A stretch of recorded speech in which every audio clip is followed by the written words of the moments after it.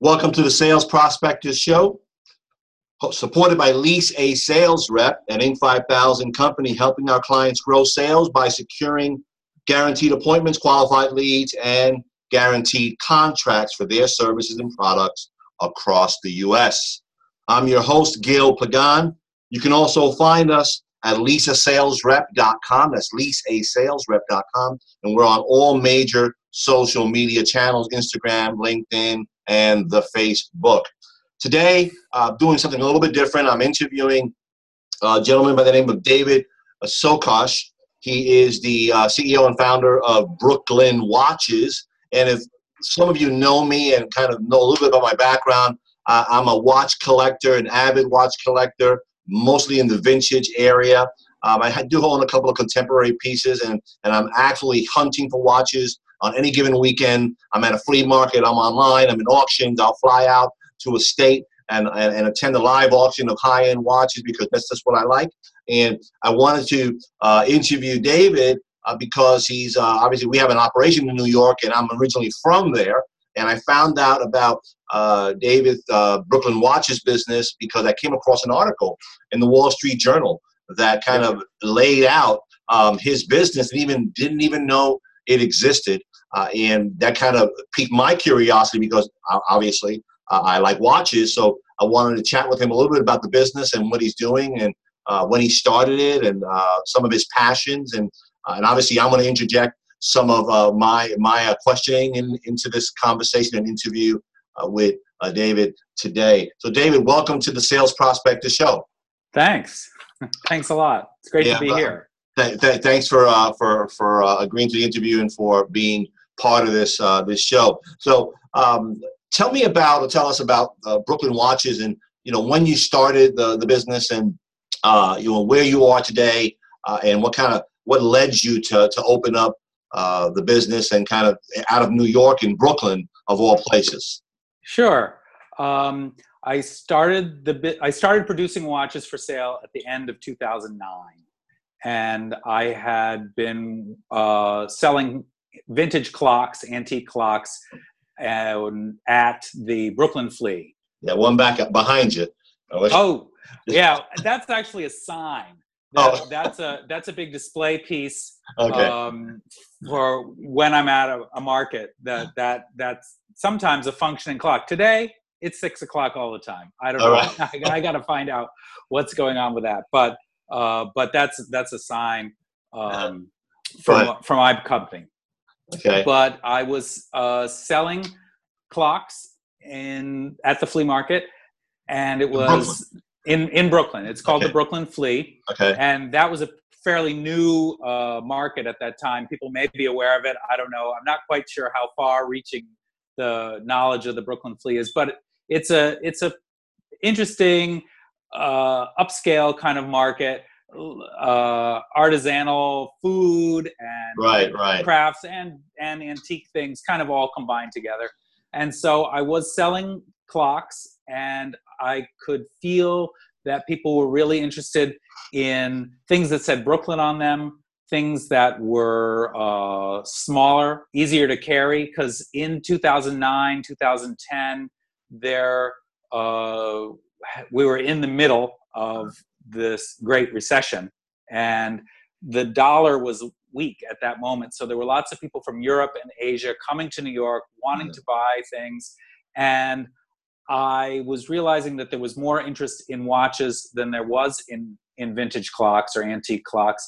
And so I already had knowledge about working with clock mechanisms, but I studied with a watchmaker and started producing wristwatches using vintage pocket watch movements for the mechanisms. So the mechanisms are made in the late 60s and early 1970s. They're mechanical, manual wind, 17 jewel movements. And I seek them out, usually one at a time, set as pocket watches, and restore the movements, modify them a little bit, and set them in new wristwatch cases. So when you say, Dave, when you say you worked as an apprentice, just for people who don't understand what that means, that you were basically an intern or somebody was mentoring you as you worked by them, maybe at a bench right next to them, kind of teaching you of how to fix a watch. Is that it? Yeah, that's pretty accurate. Okay. So you worked with him and you started on these pocket watches, right? Which is interesting. Right. That a lot of some of the wristwatch guys who started working on wristwatches actually started in pockets because they're bigger. They're Right. easier, I right? think a lot of people will recognize that Right. when I say 6498, 6497, those are really nice, larger size pocket watch movements that a lot of people start when they're starting to learn about watches. Those are the movements that people start to learn on, and that's what was going on in this class as well. Where was the class? Say that again. Where was the class, David? Where was it was in Brooklyn. The Brooklyn. guy who was teaching it was a watchmaker himself, and he had a company doing very high-end custom watches. And he was hoping to start teaching people how to build watches and then start a company in Brooklyn. And so he sent out a call, and the classes were actually in the Bed-Stuy YMCA. Oh, wow. And I think that most people don't realize when it comes to watches that the vast majority of watches that you see today, let's say just in a JCPenney or a Macy's or just big, a big department store, that a lot of these watches are made in massive factories, right? That they're coming off of, for the most part. I'm talking about the broad market watches, the Seikos, the Longines, some of these massive market watches are made in factories using, factory manufacturing processes versus a handmade kind of watch, which is what you're actually doing, right, with your Brooklyn watches for the most part? That's a really interesting question, and I want to be sure that I'm accurate because I want to convey what I'm actually doing. Sure. If you were to say that I'm making the watch from scratch, that wouldn't be accurate. Like hand making the movements is not what I'm doing. Right? Yeah, cutting gears, setting pivots. Right. Actually setting stones to make a watch out of a bunch of metal. That's not what I do. There are a couple of guys in the US who are doing that. Their watches are gorgeous. They're in a slightly different price point than where $50,000, $25,000? I'd say like $25,000, $50,000. Handmade watches, right? Yeah, and a watch that's actually made by a person or a group of people, starting with some metal and ending with a mechanism that's functioning and telling time. I hope someday to do work like that. I'd love to do work like that, but I don't have those skills at this point. But what I can do is take a watch that's 40 or 50 years old and restore it, make it go again. That I have the ability to do. And these movements that I'm using were all made by a company called Unitas in Switzerland. That name doesn't exist now. Swatch bought them, and I believe Swatch bought everything. Yes, they bought everything. This is in the late 1970s. They were really buying things then, and they bought another company called ETA, ETA, and somehow combined those two. I can't quite tell if ETA bought Unitas and then Swatch bought ETA, or if ETA bought both of those companies. But somehow there are now movements made by ETA that have the same model numbers, 6498 and 6497, that these Unitas movements have. The structure of them is the same. I believe the modern movements beat at a higher rate. The balance wheel is spinning a little bit faster. So when you're making a watch, one of your brand watches, Brooklyn watches, and you're putting together a Panerai lookalike. I was on your website. There's one that looks a little bit like a Panerai. I don't remember which one it was. It's probably, did it have a white dial? I think so, or a black dial. It could be one or the other of those. The white one is called St. James. I'm naming the watch models after streets or neighborhoods in Brooklyn. And St. James was a street where I was living when I started the company. And the cases are certainly not by a famous manufacturer. They sometimes are an homage to them. They have a feeling of those cases. I love them. That cushion style with the wire lugs. I actually like them not so much because of an association with Panerai, but in the 1920s there were watches that had cases like that, during and after World War I. There were a lot of sort of square-ish, large wristwatch designs that had wire lugs to hold the straps. I really like those, so I use those sometimes. I wish I were making the cases myself. I have no expertise at smelting, forming, or milling steel, stainless steel, and I would really think it would be great to have a company manufacture cases that I've designed, but usually their minimum orders are about 1,000 pieces. I have made 500 watches in 10 years. So ordering up 1,000 watch cases, that would be like a huge number for my company, because I'm really working at a fairly small, about one watch per week is what I build. I got you. So when you're building the watch, the Brooklyn watches, obviously they all say Brooklyn on it, from what I remember. They say Brooklyn watches on the dial. On the dial. So you're buying, I guess, gears and movements, ETA movements, I think is what you said, right? No, Unitas. You're buying Unitas movements. Right. You're putting them. The movement already comes already set, or you're putting everything together. You're just getting the pieces. Oh, I'm usually buying a complete mechanism that's in a pocket watch case. So it's something that was manufactured in, like I say, around early 70s is when most of these came out. Unitas was making the movements, and it seems to me that they sold them to various companies that wanted to produce a watch for their own, either an in-house brand like a department store or jewelry store. Sometimes I see names of private label watches. So they wanted a watch that said Bailey Banks and Biddle, which I think is a Philadelphia department store or jewelry store. They wanted their own pocket watches. So they would go to Unitas and purchase watches. And I'm not sure if Unitas set them in cases with dials or not, because there's a lot of variety in the casing and in the dials, but the mechanisms are all the same. And the mechanisms are marked with both. They would say Unitas and whoever the company was that purchased the movement. So I'm finding them that way, something where the gears and the plates have been together for 40 years. Sometimes there's a problem and something needs to be replaced. But essentially, I like to keep a mechanism together. It works better that way, because there are slight differences over the production time. Right.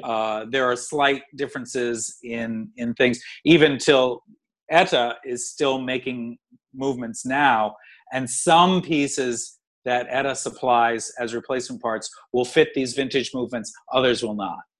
Interesting, very interesting. So when somebody orders a watch from you, I guess they go to the website, right? brooklynwatches.com? Yes, brooklynwatches.com. So they go to brooklynwatches.com and they see a watch there and they click on it, and I don't recall that they have to pay for it up front. Then you in turn begin to put that watch together. Is that what you're doing? It depends. Okay. In a regular season, I try and have at least 12 watches on my website that are ready to buy at any given moment. And that has been true for a year or two, going backward. But the article that you saw in the Wall Street Journal also attracted other people. And at the moment, I've sold almost all the watches that are on my website. I think there are 2 that are shown that are actually available to buy. So I am now I'm putting people's names on a wait list, is how I'm doing it now. There's no money up front. There's only money when the watch is ready to go out. So if you were to go to the website today and saw a model that says available with a price next to it, you can email me and make a purchase over the web. Usually what I do is send out an invoice via PayPal. I find that's a really secure way to have someone pay, rather than them telling me their credit card number over the phone or sending me an email with credit card information in it. I'm not encrypted, so that's not the greatest solution. It's PayPal is taking care of that, so that's the best, I think. So I send an invoice, and the customer pays it, and then I can ship the watch. I'm hoping to get back to that point sometime in the fall, like before the holiday season. I'm hoping to again have watches that are available to buy, because people like that. I like that, to be able to go see something you like and make a purchase.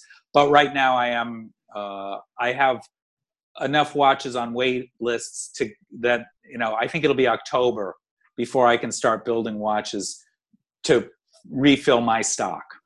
Right. Okay. I got you. And we're talking in July, at the beginning of July. Right. July, August, September, October. You got about 3 months. Right. It's a 3-month wait right now. Right. Yeah. For the most part. Okay. So the watches, the pricing is going from what to what for your watches? About $950 to $2,000. Okay. That's the range that I've got right now. The quality of the mechanism doesn't vary in that price structure.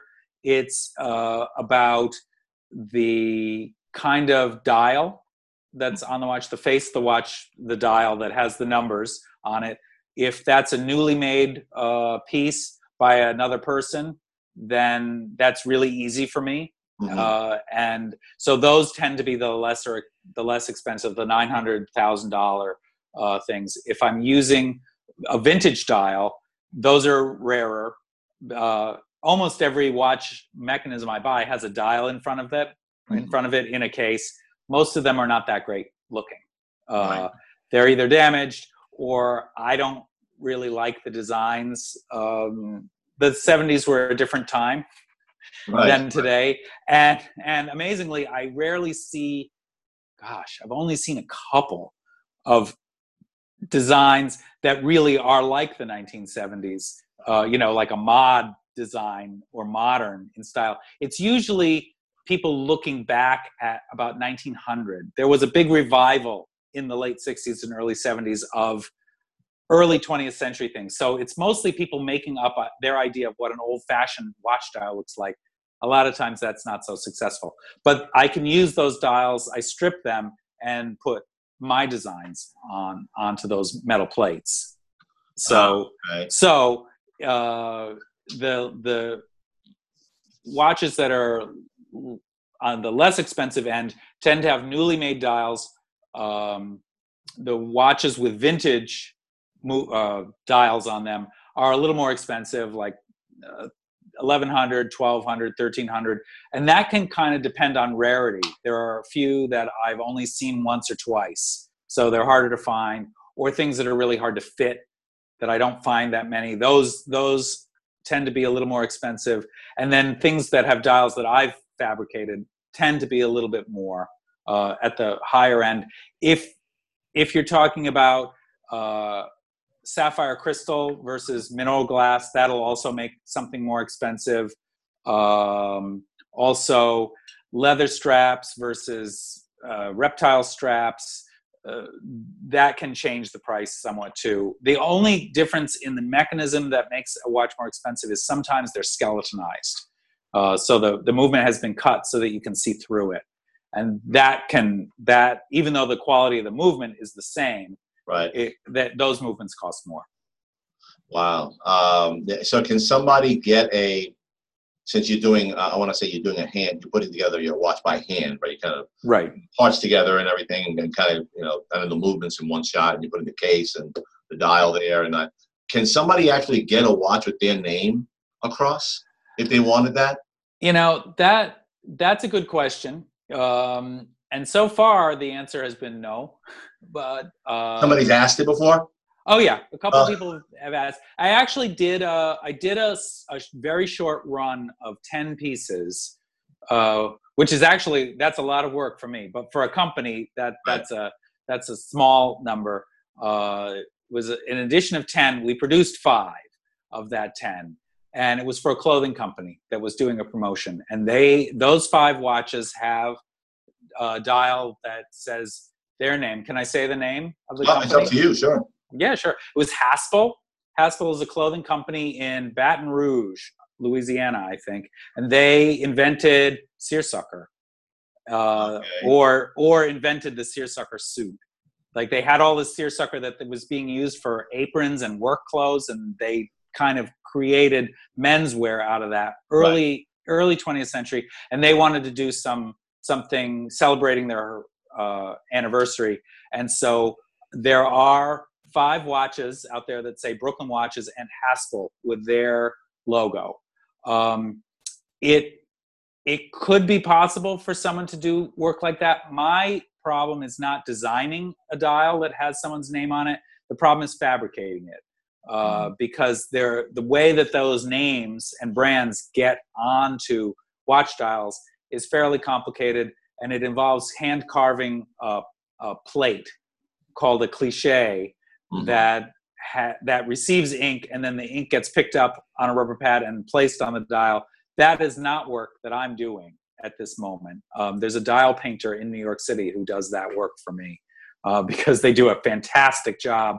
And as you might imagine, the type is really tiny. Right. So if someone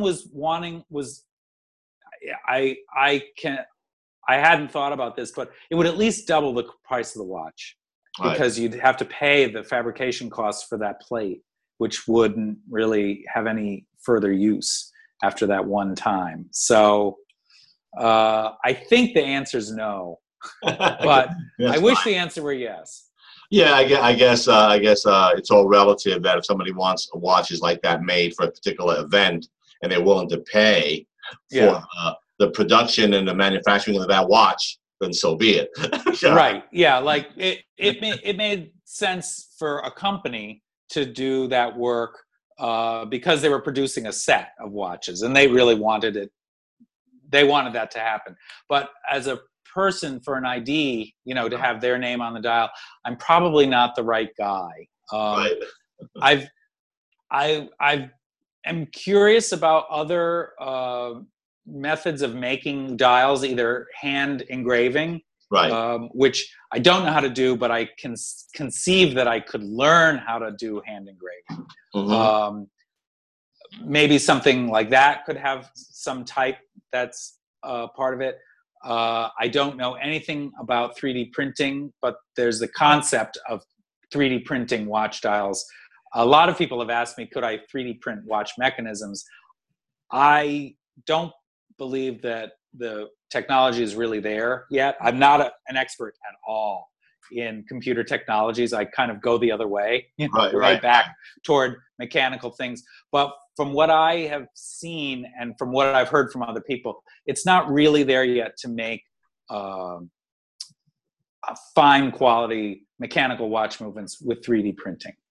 But I think you could do a dial with ease. I don't know how to do it.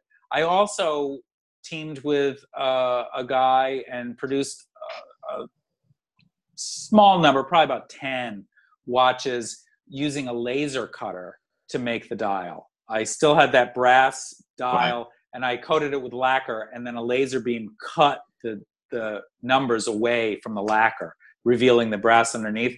And those are really lovely. I liked them a lot. And something like that, because it's driven by a computer file, it could have you could do something personal in that way. But there were other technical things that made it challenging, and I haven't gotten back to that yet. And that was at least 5 years ago that I did those. So that's a really long answer to probably not. That's fine. I appreciate that. Reason why I'm asking is that I came across a watch and clock company for the most part that does mantle clocks and wall clocks. I'm not sure if they have grandfather clocks, but actually the clock company is called Gilbert. And obviously it's my first name. So I found a wall clock that hangs in my house. Okay. It's a pendulum clock. Yeah. and it's it has you have to wind it with the key. Right. You're talking about something like 100 years old? Oh yeah, So? it's 1905. Yeah. Actually. So yeah, I know that company. They were in Connecticut. Yes. Yes. So Gilbert. I'm Gilbert, trying to think. I know I've worked on clocks from Gilbert. I don't think I own a Gilbert clock right now, but yeah.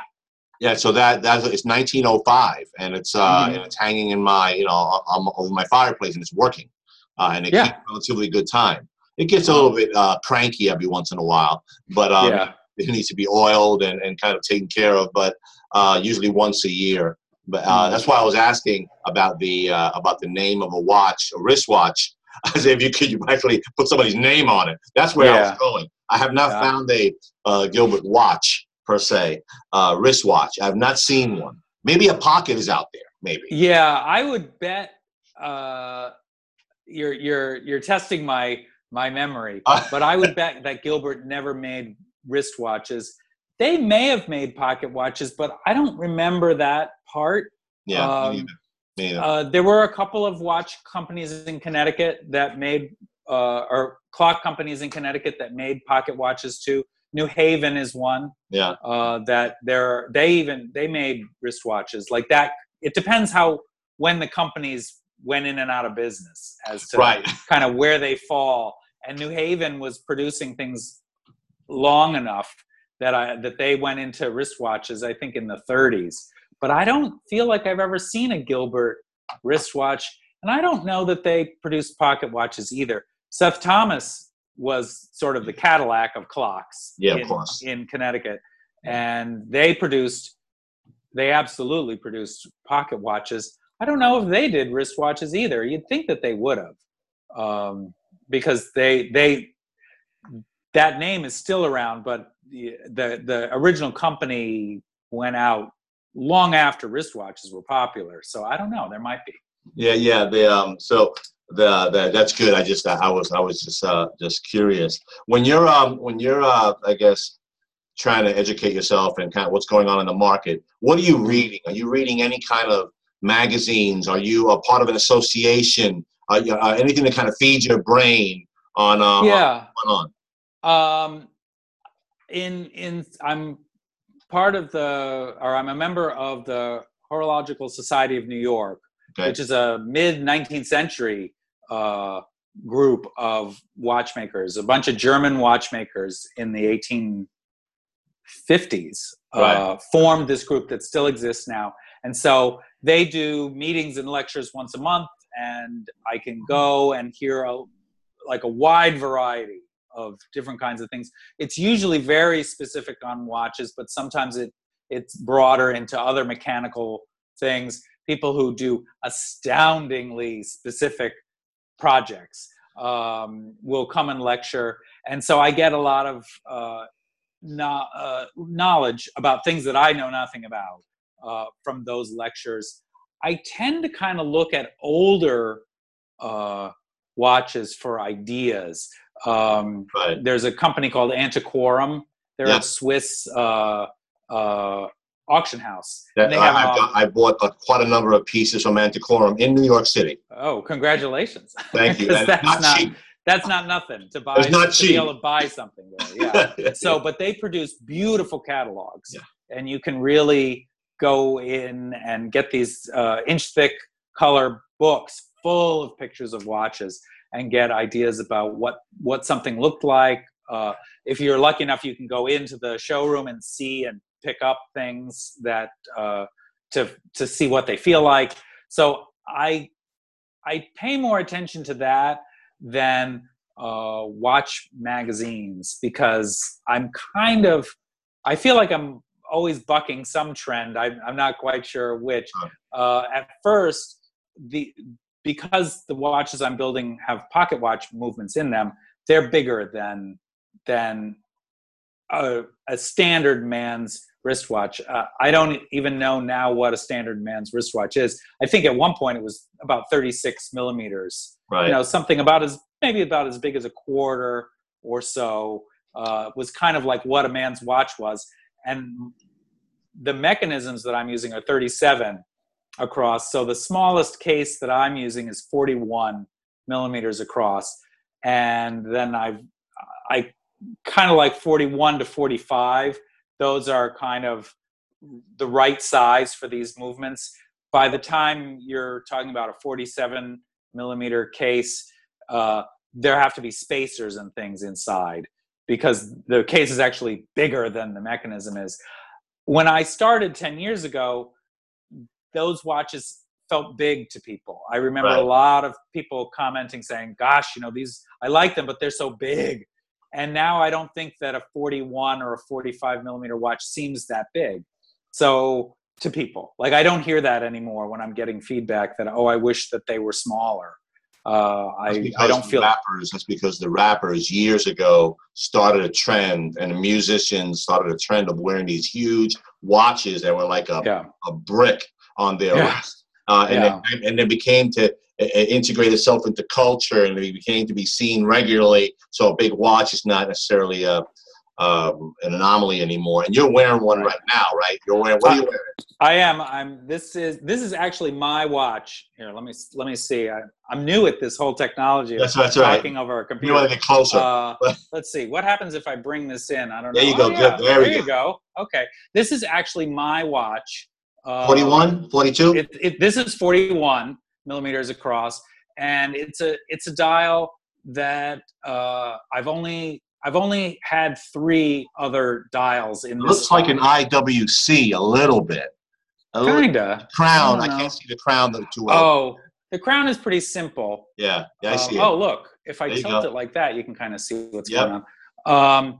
But I build a lot of watches like this with a Breguet style font. Okay. Because this style is vintage. So I'm finding Breguet style dials that are very much like this, but early 19th century kind of design. Right. But this is a 1960s like a Helvetica, and I've only found a couple of them. Very nice. So at the moment, I can't take orders for this. I have one, and I have one dial available. Unless I decide to sell the watch that I'm wearing, I would take the mechanism and recase it in a new case. But that's the only one right now. I'm trying to find more. I gotcha. It was somebody who it must have been a department store or something, that because they've all had the same branding on them. Right. When I found them, that only produced a very few, and so that's what I happen to have on today. And I guess that's a pretty good example of what the watches are like. They can get bigger. They don't get any smaller than this one. They kind of have a classic American look. They're fairly simple. Right. It's hour and minute hand, and usually a second hand at the 6. Every once in a while, a second hand at the 9. Yeah. But no day dates, no moon phases, stuff like that. None of those complications. So none of your watches have a date on it, have a date at all. That's correct. It's just a dial. Yeah. Okay. I'm wearing a real simple watch actually today. It's a let me see. Hang on a second. This is actually a Waltham. Oh. Waltham 25 jewels, which you don't see very often. Yeah. 17, right? Or 10. Probably can't see it now. Waltham. The third hand is red, which you don't see very often either. And Waltham Mass, right? Right. Yeah. Waltham that's a higher grade company. Like I was talking about New Haven. What was the Waterbury? Waterbury kind of somehow or other became Timex over time. Waterbury kind of shifted between one and the other. I'm not quite sure, but those are kind of what I would call dollar watches. That's not always accurate, but there was a moment when the pocket watches cost $1. But Waltham was a much higher quality company at the beginning, and certainly that one as well. Like that looks like it's from the 60s or 70s. That's exactly right. 65. 1965, and still running and still keeping good time. And what are we like now? It's like 50 years. Yeah. 50 years old, give or take, and it's still running. And again, this is really it's a higher end Waltham, but it's a lower end from a cost perspective. You can get these vintage watches if they're running $75, $150, $80, $100. I mean, it's not. Yeah. They're within most people's range where they can buy it. Sure. Almost like a watch when you would go into a department store and buy a $85 watch. I mean, it's these vintage watches you can buy for about the same price, have a lot more history to it. Some of the things that I read is oh yeah, I have that. Yeah, okay. That's the complete guide to watches, price guide to watches comes out every year. Their prices sometimes I'm like, I wonder if they're up to date, quite frankly. But do you think that the prices are higher or lower in the marketplace than in the book? I think that they tend to be higher in the marketplace than what's in here. So I tend to probably add maybe 5%, a little bit on top of a price of a watch. And then the way I kind of price it, if somebody obviously is watching and saying, what's my watch worth? Or they're listening to the podcast, I look on eBay, right? Which is obviously pulling in a lot of data. Some of my watch collecting purist friends don't like going to eBay because they say it diminishes the value of the watch. They call it fleabay, because it drives down the pricing. But it's the platform that's out there with the most data. And you go into eBay and you search by your watch. You click on sold, right? Items, completed sold item. And you see that the watches went for, what you have on your wrist, went for about $300. So take that, compare it to an up-to-date book like this one for the year, and it gives you a sense. And if you're off 5%, you kind of know what the market. Now, granted, somebody may buy the watch and pay you $500 for it because that's what they want. Yeah. They've been looking for the watch, and it'll throw everything out of whack. So I use that, and I look at old books too, like this one here. Oh, yeah. It goes back years. The Vintage American and European Watch, Book 5. But it's an old book, but again, it just gives me, to try to find the actual watch itself. Sometimes you can't find the vintage watch exactly like this Waltham I have. I can't find it. I get an old book like this. It's in here. Oh, okay. And I come up with a pricing mechanism based on how old it is. Right. And what maybe eBay sold something similar to, and I come up with something. That's there's no here's another one. Another book that I have. This one's pretty good. It's that has a swatch on the cover. Yeah, it does. Yep. And it's wristwatches by Isabella de Lisley Selby. See that there? Yeah. So another book. So I just try to get some books just to get some pricing and ideas, and what is something worth. For the wristwatches. I mean, I'm in the industry, and obviously you're in the industry. When it comes to, I guess, watch brands, I mean, I know you wear your own watch, right? Obviously. That's true. I find it's in my best interest to always have one of my watches on. Yeah, duh. Because I love watches, and I have some other ones. But I find that if I'm not wearing mine, someone invariably will ask me, oh, well, what do you have on? And if it isn't one of mine, then they're wondering why I'm not wearing my own watches. So I tend to not wear other things anymore. But when you were wearing them, what were you wearing? They were, in the world of watch collecting, they were stylish, but very kind of lower end, like Elgin. I have a beautiful Lord Elgin tank watch I think it's from 1939 because it's engraved. It was a presentation watch to somebody. And when I worked as an apprentice clockmaker when I was 20 years old, that watch came in scrap. Like it came in a lot of things that somebody was selling, and I received it as a gift from the owner of the store. So that's the watch that I always think of.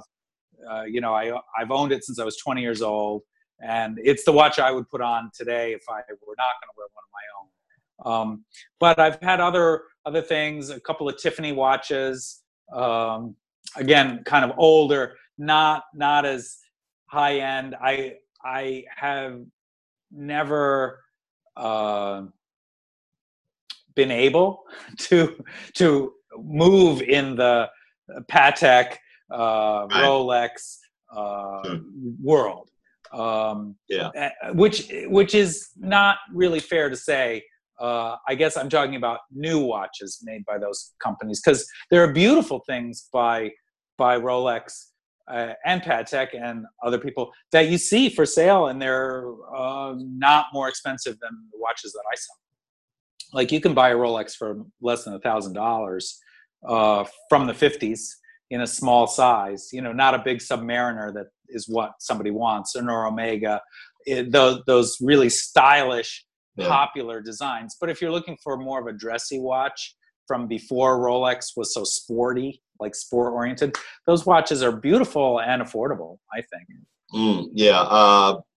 The watches that are kind of migrating into what people tend to associate with high-end watches are the Rolexes, for the most part, that have a very distinctive look. People look at it as a Rolex, or it could be a Tudor, T-U-R, which is very similar to the Rolex. And some of the Invictas, even also Invicta watches, also depending on which one you get, look similar to a Rolex until you come up on it and realize it's not. So the brand name that people associated with high-end luxury watches is the Rolex, which a lot of sales reps, right, who have kind of made it and got a big check at one point, bought themselves a Rolex, and the Datejust watches is kind of like where the entry level point is for the Rolex, and there you can get a 1960, 70 watch at about 1,000, 1,200, 13.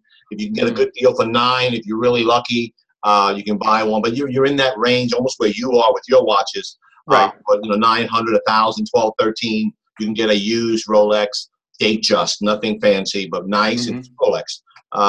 And a lot of the sales reps that run around and doing sales in the field of wearing Rolexes, it's a sign of status. Pateks as well. Audemars Piguet, they're using those AP watches, and that's an example, again, status. I still have a 1953 Rolex Datejust, mint condition, that I bought with my first check as a sales rep. That I got with a big bonus check at auction. And it's mint condition. I still have it. It's a sentimental piece, which I won't sell, right? Because I bought it when I got my first big check as a sales rep before I started my company. So it has a lot of value there. There is an association between watches and people who collect watches and other things that people do for hobbies. Like there's a connection between watches and cars, watches and fine dining, watches and cigars, right? So that we were talking before about watches, offline, about watches and cars, right? There's a bleed over right there. There is, and I think that it seems to be in the air right now. I was reading about an event that's happening in the fall in Detroit. Apparently, Henry Ford saw the Waltham watch factory, I guess in the 1890s or very early 1900s. And because in the story that I heard, he's already interested in cars, but he's building cars by hand. And he sees this factory making watches with interchangeable parts, which is something that was going on in Connecticut with watches or clocks for a long time. I mean, interchangeable parts in Connecticut clocks is like 1830, I think. Eli Terry, is that right? Yeah, I think that's right. So it wasn't that idea wasn't brand new in timekeeping, but it was a big new idea for car manufacturing. And so there's a big symposium in Detroit to talk about the link between watches and clocks and automobiles. And it goes beyond this inspirational story of Henry Ford to today, where people who collect cars may also collect watches. I mean, I see them as related to each other, mechanical things, more unusual things, something that not everybody has, classic designs from other periods. So there's all kinds of stuff. I know that, well, it's interesting because the cars that are really popular now are like muscle cars, things from the 60s, things from the 70s. And I think watches from that period are popular too. and furniture is popular. Interior design is popular from that period right now as well. I have a antique car. It's a little older. It's not really a muscle car, Right. but it's a Ford from 1940. So it's a which you still drive. Yeah, I drive it. And since we first spoke, the linkage in the throttle lever that snapped. So, and I use the throttle a lot in case people listening in. Modern cars don't really have a throttle anymore, but these older cars have a lever on the dashboard that you can pull, and it acts like the gas pedal. So you can actually rev the engine with a lever on the dashboard as well as with a pedal on the floor. And I use that because my car, it doesn't like to go from second or third gear to a stop going down a hill. Right. So if you're coming to a stop sign and going downhill, you need to just step on the gas a little bit or it'll stall. It's something with the carburetor. And so if you're already stepping on the clutch and the brake, it's really handy to reach over and pull this knob. And pull the throttle, right. to just rev the engine. I just have to do it one time, and then it's great. And then I can shift into first gear and go forward again. So that snapped, but I can still drive the car. And Wow. I was on the phone talking to somebody this morning, getting this little link. It's like this little rubber piece that hooks the two levers together to make this thing go. But I really love the car. I'm learning more about it. When I was a kid, my father repaired the cars that he drove and that my mom drove. Right. So it's almost old enough. Like, those cars were made in the 60s that I remember him working on. But I was a little kid at the time, so I unfortunately didn't learn everything about fixing cars. But they're ultimately repairable. So it's, again, similar to kind of a classic watch. You may not be able to repair it yourself, but someone can repair it. It isn't ruined when it stops working. Yeah, that's interesting. That again, those who like cars, the mechanical piece, obviously old cars and watches, there's that mechanical kind of operation, and then there's an association there. Although many may not make the association, there is an association. Yeah. And there's also some of the people who like to find cars. Many are perfectionists. Now, getting into the psychology of it. Okay, some of them are very detail oriented. Perfectionist, and they like the watch to run right, be clean looking. They like the car running flawlessly, being clean. There's a certain psychology and personality around the people who like mechanical vintage kind of watches versus the regular Joe who buys Rolex because it looks good and they put on his wrist and it's nice, but he may not necessarily, he or she may not necessarily be that kind of person.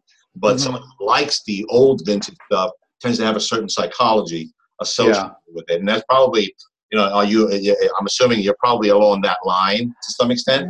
Maybe, possibly not all the way. I know exactly who you're talking about, but right here.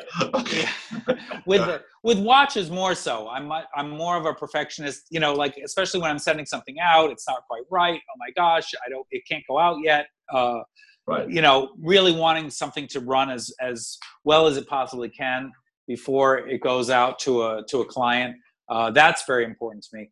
But it's interesting. This is the first time I've owned this car for about 3 years, and it's the first time that I've had a car like this.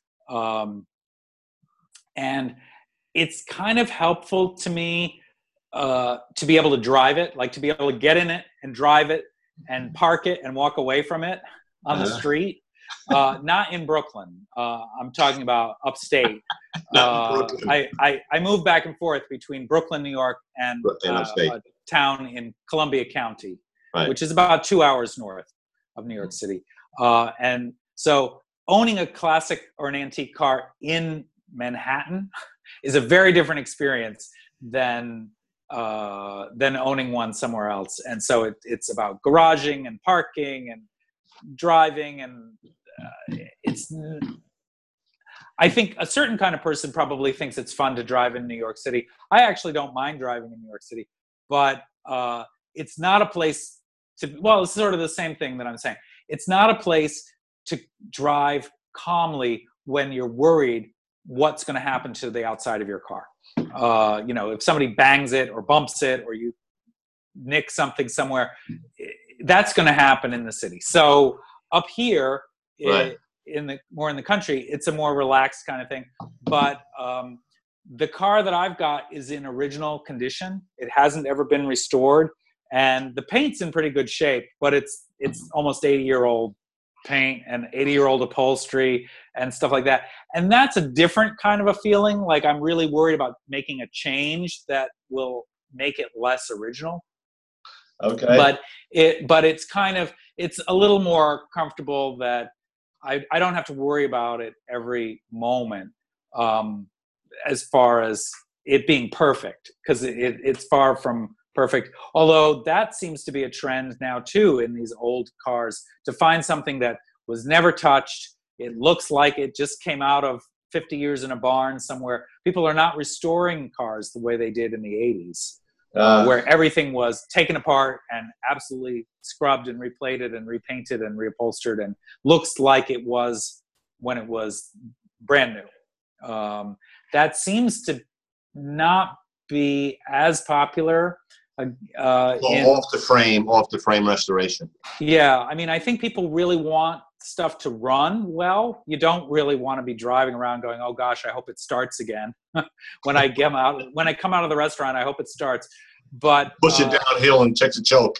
Yeah, but on the other hand, it seems to be a movement away from that heavily restored to more original appearing.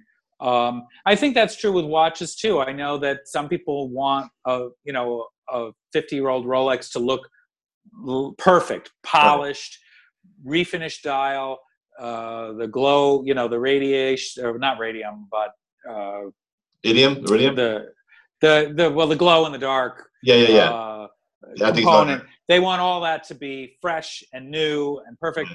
But some people don't want a watch that's touched like that. They really want it to show its age and look like it's 50 years old. So it depends. I think it depends on who the person is, like who the collector is. I was in the case of the car, I was lucky to find a car that I could afford that was really in great shape that way. So I didn't feel like it needed to be restored. It needed some mechanical things done to it, but it didn't need a frame off restoration to be able to drive it around. Okay. Well, we're gonna rapid fire questions now. Okay. And this is more personal stuff. Has nothing to do with, and there's no rhyme or reason. Coffee or tea? Tea. Hot or cold? Hot or cold tea? Yeah, hot or cold tea. Both. More hot, I guess. Hot dogs, ketchup or mustard? Ketchup. Okay.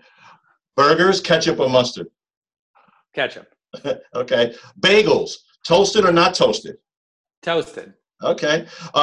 Dirty water dog on the street, would you buy one? No.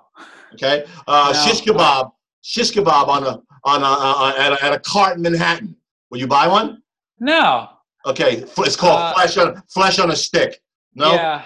I think the only thing I've ever really bought on the street in New York is pretzels. Okay. Because they're safe. Because they're safe. Yeah, I'm afraid. My mother was a nurse, and so there was no thought ever. And she lived in New York for quite a while. Not when I was around, but right. After World War II, she lived in New York City for about 10 years. So there was no chance of buying food from a cart on the street at all, and I think I've kind of continued with that. Anyway, I'm sorry, I'm giving a very long answer to your rapid fire. Okay. Movies, fiction, nonfiction, drama, sci-fi, horror? Yes. I think all those, probably more fiction than nonfiction. I like documentaries, okay, but most of the movies I watch are stories. I got stories, okay. Vacation spot, if you can go anywhere right now, where would you be? Wow. Well, where I'd really like to go that I've never been is Egypt, although it's been in the upper 90s here for about a week. So I can't imagine going today to Egypt, but maybe in the fall or winter. So you prefer hot or cold weather? I'm going to say cold right now. I prefer fall. Okay. But I'd say fall. But it's been really rough up here. Probably not for you. No. Like 95 or 97 might not sound so hot to you, but no, it is hot down here too. For those who are listening, I'm in the Carolinas today, North Carolina to be specific. And you're in Brooklyn today, or you're upstate New York? No, I'm upstate today. Upstate New York. Okay, gotcha.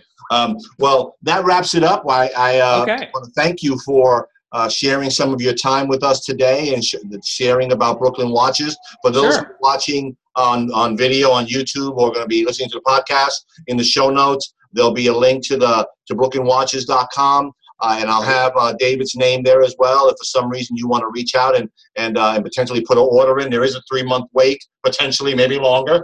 Maybe longer. for a watch that he would put together for you, handmade in the sense of putting it together for you. And I love talking about watches, and thank you so much for sharing some of your time with us today. Sure, thank you. You're welcome. Catch up soon, buddy. Okay. Bye-bye. Bye.